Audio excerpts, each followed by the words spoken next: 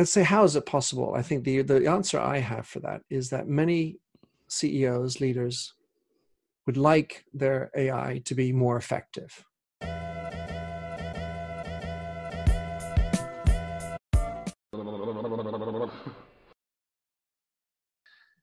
Now, when you say empathy in business, you also say empathy related to artificial intelligence.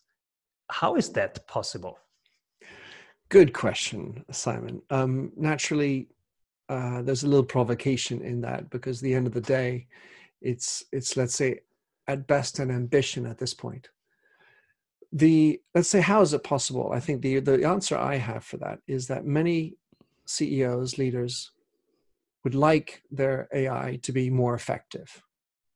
And they would generally want to use the AI to interact with their customers. And therefore, the sub-thought underneath that is, well, how can I do things cheaper, faster, better? And possibly get rid of some of these messy people, these individuals, humans, that are working for me because they're expensive and they're a pain in the ass. They keep complaining to me. So let me just delegate my customer relationship as much as I can to AI and automated services. So that's how you end up with these type of spammy type of CRM practices, customer relationship management practices, where you get email after email that just feels like impersonal, even though it says, "Dear Minter, your business is important to us, blah, blah, blah, blah." And then I get hit with another message, 2 minutes. I notice you didn't open up the email. Please, I really want you to listen to me. I really love you. You're my favorite friend, or whatever. To write a message. Well, but so often that's the case. And so when you're using AI, actually the first idea is to think about your own empathy before you even write it. Forget about it having empathy per se, but do you as an individual have empathy? That's why it all starts with you, because in the end of the day, AI will never be more intelligent, or at least not for the foreseeable future, than the person who's encoding it in the first place. And so you need to bring diversity into that team. Again, bringing back this notion of having diversity of opinion, diversity of backgrounds, diversity of skills. And then when you go into the coding of it, before we lose that, do you have also a good example of somebody reaching out to you on LinkedIn and it was empathic, it was natural, it was nourishing, you liked it? Well, I tend to get, it's a trigger point for me, Simon. I get about, I'd say, 10 to 20 requests a week for LinkedIn invitations, and fully 18 of them might be without any comment. And then 2 are usually around this type of comment. "Hey, Minter, you got a great network. I really want to be part of it." That's so generic, and you're not giving anything. Right. And this is the notion of the WIFM, right? The what's in it for me.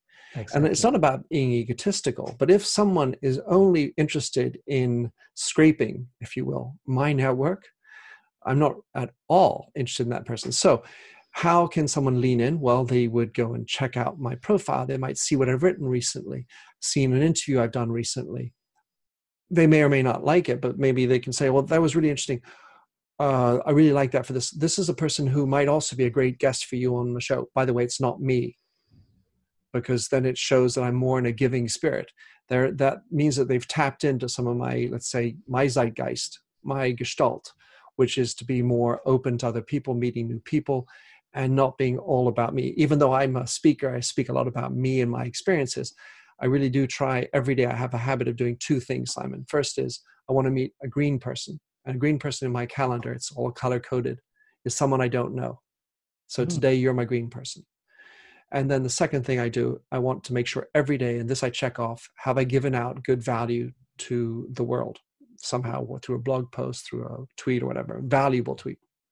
Anyway, so if someone were to reach out to me on LinkedIn, if they did some research and said, "I've seen how you did it, I like this," or "By the way, there's a mistake on your website, looking out for you, so value to me," well, those would be examples of how to be a valuable network. The way I describe it, Simon, is my network of LinkedIn people, which is considerably larger than what I'm about to say, but is generally around, I need to know them and trust them. Or it can be, I know them and respect them. Because I don't necessarily know them enough to trust them, because it's hard to get really, what is trust with 4,000 people in my network. But if I didn't apply that kind of strategy, I would have hit my limit some years ago. Beautiful. Because that's one current application of AI in business. Like you have this automated apps that help you basically send more messaging out. Yeah. And you have the problem that then they are not really connecting then and spammy. So what else are applications of AI that you see as relevant and where empathy has its place? Well, there are two ways that are very, let's say, prominent today. And the first is with regard to your chatbots. So when you put up your automated chat on your website, there's a real opportunity to be more empathic in the scripting of what you do. And that would involve as well within customer service, how you hand off and the work between the AI back into an agent, human agent, back into AI, back into the agent, and how you script all that and work the text so it feels comfortable. I would add also how transparent you are if you're doing that kind of a handoff, to make sure that you're not trying to trick the person into believing that they are really a human being. First of all, the AI is bound to screw it up. Second of all, it makes you feel very bad if you feel like you're talking to a real person, but it turns out to be a robot. Doesn't feel great that way. So the first is chatbot. And the second is with regard to your automated processes. There are services, there's a company for whom I've done a lot of work called Pegasystems. And Pegasystems is an equivalent of it's a mini Salesforce. And what they do in their program is that they advise every level of the journey on how empathic they are being. And in the next action that they do, how can they be more empathic? So they have a way of scoring empathy of every action. So there are ways, and ultimately though, first of all, empathic AI doesn't exist. It's a dream for now. What does exist is having preliminary AI that has more empathy. Ultimately, I think, or not ultimately, but generally, if you want to be effective in your AI with empathy, it needs to be both machine and human. And you need to think through the different types of tracks and journeys that you're trying to deal with. So the first point is the chatbot, and the second point is automated marketing. That's super interesting, because being empathic, being what we call in our program, that's the structural fit between the two communication parts. So, and I am super curious how you can detect and measure the empathy level, because what I saw right now is you can detect the mood you're writing in. So the communication style, the mood and the temperature of it. Like I have some email programs that tell me, oh, you are writing in informal style now. Is that correct? Do you want to convey that? You are writing now in a very loving and appreciating style. Do you want that? And I'm okay. It's interesting what you are saying here. And so they help me course correct. And then what I also saw is that, of course, there can be some fillers of information, that they pick information from somewhere, they serve it to you on a plate, and then you have to do less manually. How do you score empathy in a conversation, in a written conversation? Well, so of course, written is basically just one of the media, right? Because if all you have is text, and it depends on the type of text, whether it's in a text or in a WhatsApp or Facebook or an email, the way the text is written tends to have different jargon, different environments. Well, the scoring or measuring of empathy is another black box. A lady called Belinda Palmer did an exercise in the United Kingdom in 2015 of measuring empathic companies. And she used a list of 57 different criteria. CVS, on the other hand, in the United States, when they were looking to measure empathy in the stores and the experience that the customers were having as they walked down the drug stores in the United States, they basically asked one question: did you feel empathically served today? So, or did you feel that you were served with empathy today? And what the issue there is that you're relying on their definition of what is empathy. So at the end of the day, what I think is the sort of the way to approach this is to really try to figure out what you're trying to achieve in the measurement. Because there isn't such a thing as an empathy index, or an empathy score. And sometimes you can be the most empathic person, but fuck you when you talk to somebody next to you, because that other context bugged you, triggered you, and all of a sudden you've lost it. So empathy is something that's practiced in the little details. It's practiced in the long term, and it's not about being 100% empathic, because there are times when you just need to make the decision. You've got to go for it. And there are other times where your wife wants you, or your daughter wants you to sit down and just listen. And so you need to evaluate your time, figure out when you can apply more empathy when you go. So that's my rambling answer, Simon. That's strong, beautiful. So I think the company that is able to find a way to be more empathic will have such a bigger impact.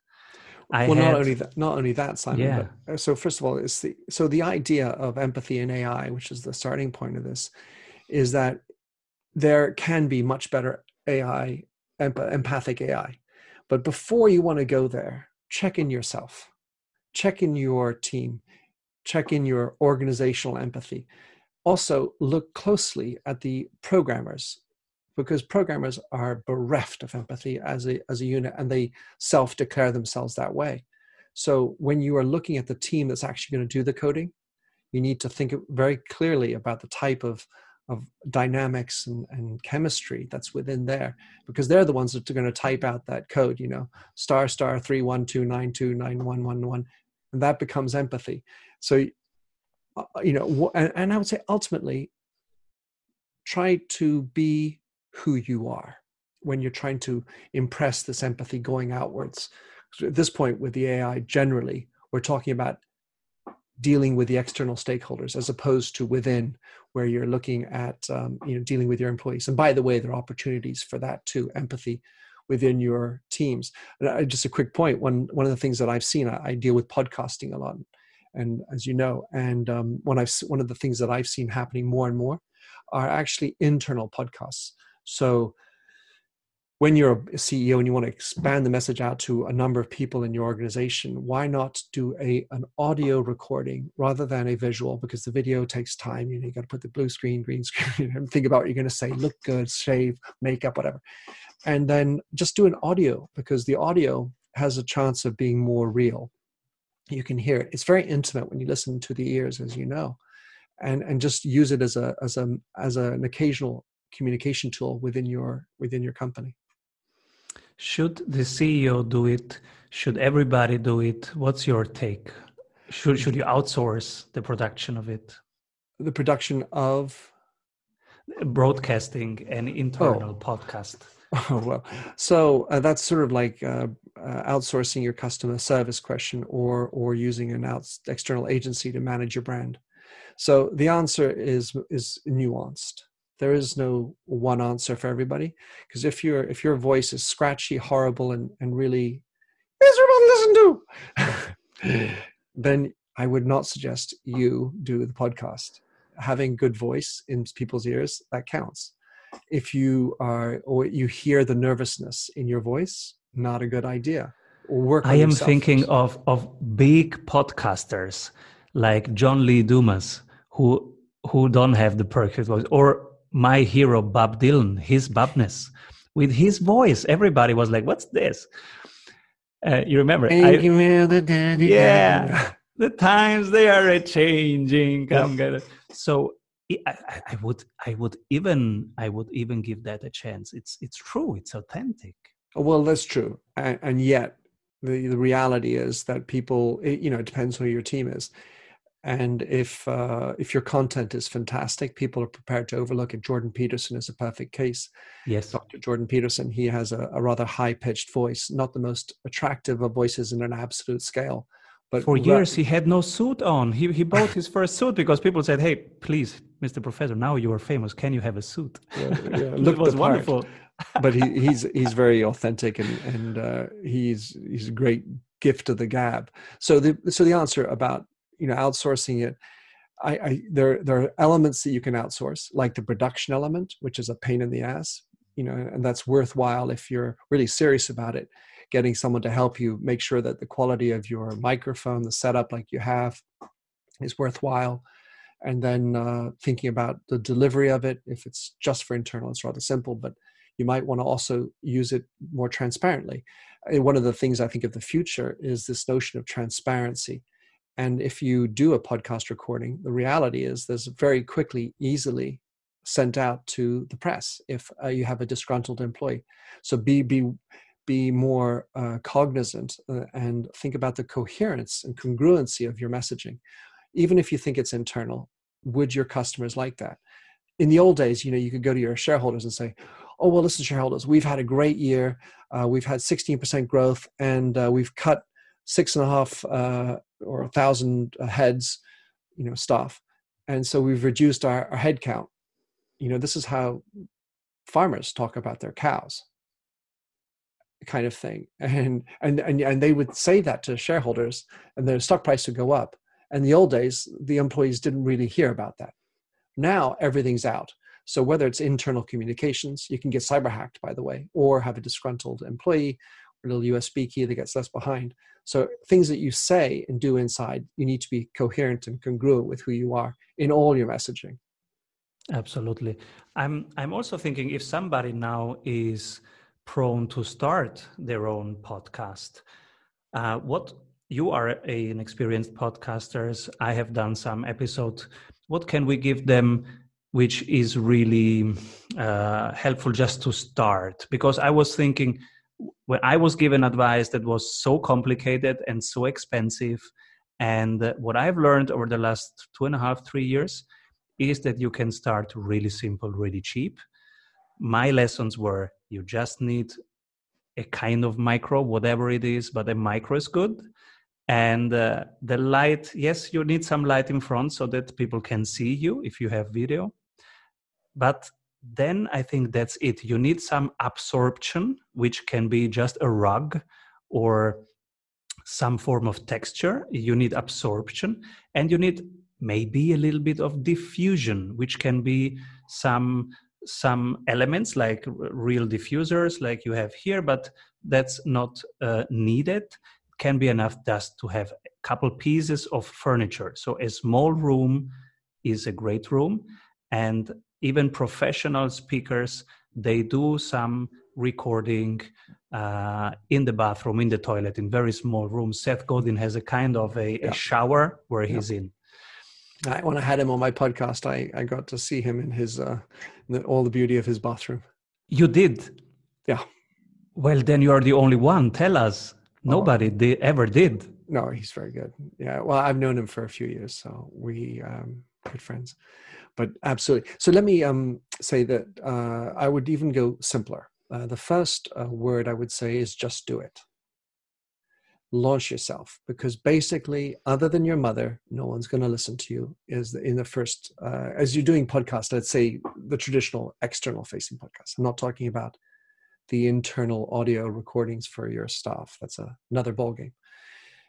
So the idea is just do it. Go out and figure it out, and figure out maybe how you're going to get the sound better. But you do it incrementally, because if you start thinking I need to get everything right from the beginning, you'll never get anywhere. Perfection is just the biggest killer of all action. So that's what I did in 2010 when I began. I didn't have the swank microphone that you can't see offline, which has an arm that really makes it all, copacetic for the visual component of it. And I'm, but I'm not embarrassed about the first ones, because the second point is I was really leaning deeply into why I was doing it. So the first point is just do it. Just launch yourself. but it should also be with why you're bothering to do it. And so there are 2 points to this. One is, what is your strategic issue that you're going to be able to solve by doing a podcast as a CEO or someone like that? Because your time is limited. And so what is your real strategic need? And maybe your strategic need could be, well, I don't get a chance to send my message out to my team enough, or people think I'm not authentic, or I would like to establish myself as an opinion leader on a topic. Whatever the idea might be, the strategic issue that you've identified, podcasting can be a solution. And then when you have that, then you lean in. So for me, Simon, the reason why I do a podcast is to have interesting conversations. And how I evaluate that, Simon, is that when I'm doing a podcast interview, I feel like it's successful if I get the one thing, which is, oh, that's an interesting question. If the interviewee is being challenged or feels that it's a novel way of thinking, I feel like I've made at least the day of the interviewee. I've had them connect some other dots in their brain. Then for me, I've done 500 episodes. And I've had a chance to meet 500 really fascinating people. There's nothing more interesting as we're doing right now. This ability to get into somebody in an audio environment where you're being recorded live. There's a tension there, and a sort of an invitation to go into the more intimate, personal element of the other person. And that discovery is something that I relish and gives back energy to me. So I have the green meeting that I mentioned before. I have the notion of giving away value every day. And the podcast is about meeting exceptional people. So and then recording that for the world to listen to. Sorry. This is powerful. So how do you reach out to people? Who do you contact? Because it's green people. No, not people always. You don't know, or do you select by, because this is part of your core? Sure. So the way I've operated over these 10 years, first of all, I'm 55 years old. I've been around the block. I've had chances of working in many different countries. And as an author, I get to meet all sorts of interesting people. And so through conferences, through LinkedIn, and what I generally do is I want to warm up. So I don't just necessarily go cold calling somebody, hey, Mr. Branson, who I've not had, by the way, but I've met him a few times, but, I wouldn't just go up to him, hey, listen, I'll have you on my podcast. Why on earth would he want to come on to Minter's podcast? I'm nobody famous. So I'll circle around, figure out a little bit about who they are, what's interesting to them, and how can doing a podcast be of relevance to them. So for example, if an author has just finished another book, hey, I just saw John, you just finished another book. Why not I get you on my podcast? Then that is an easy answer. With regard to going further and people I don't know, well, I'll work them up. I might try to getting the contact, by the way, getting to open your email. Well, that's a whole other gig if they don't know you. So I don't want this to be a painful experience for me. I want to make sure that they're happy to be doing it. It's not like, oh, fuck, I have to do this thing for Minter. And it's with empathy and not with a stalking flair, because that's a very fine line to walk. How do you do it? Because many people are thinking about approaching people to interview right now. Well, so the issue at some level is how public these individuals are.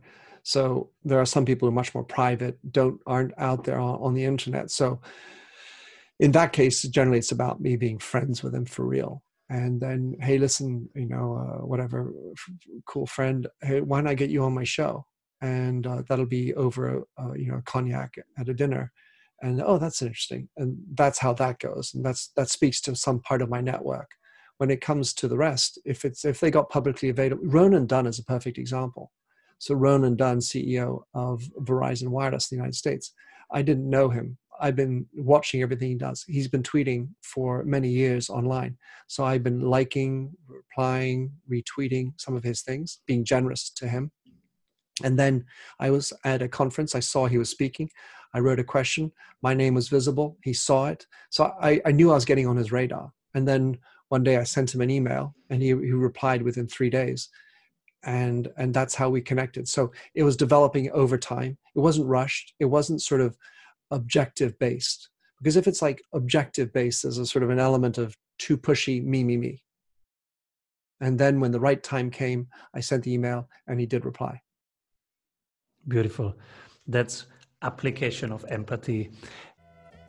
The highest calling right now is to be of service. So the best sales is to not sell at all, but instead to serve the people you care about. Selling is telling. So who do you serve? And how do you serve them? The quality of this experience makes the difference. If you want our experts to go over your current sales funnel and really dive into the experience and the needs of your clients at each conversion point and make it a wow experience, then you are in luck because we have an exercise for you. Our 15-minute sales audit and one-on-one coaching with a world-class sprint coach. Fill out a couple of questions about your sales funnel and you will have clarity. In your personalized coaching session, you will get clarity on your number one bottleneck, 3 ideas on how to accelerate your growth, and a tangible sales map on how to double your conversions. Go to strategysprints.com/sales and do our 15-minute free sales audit today.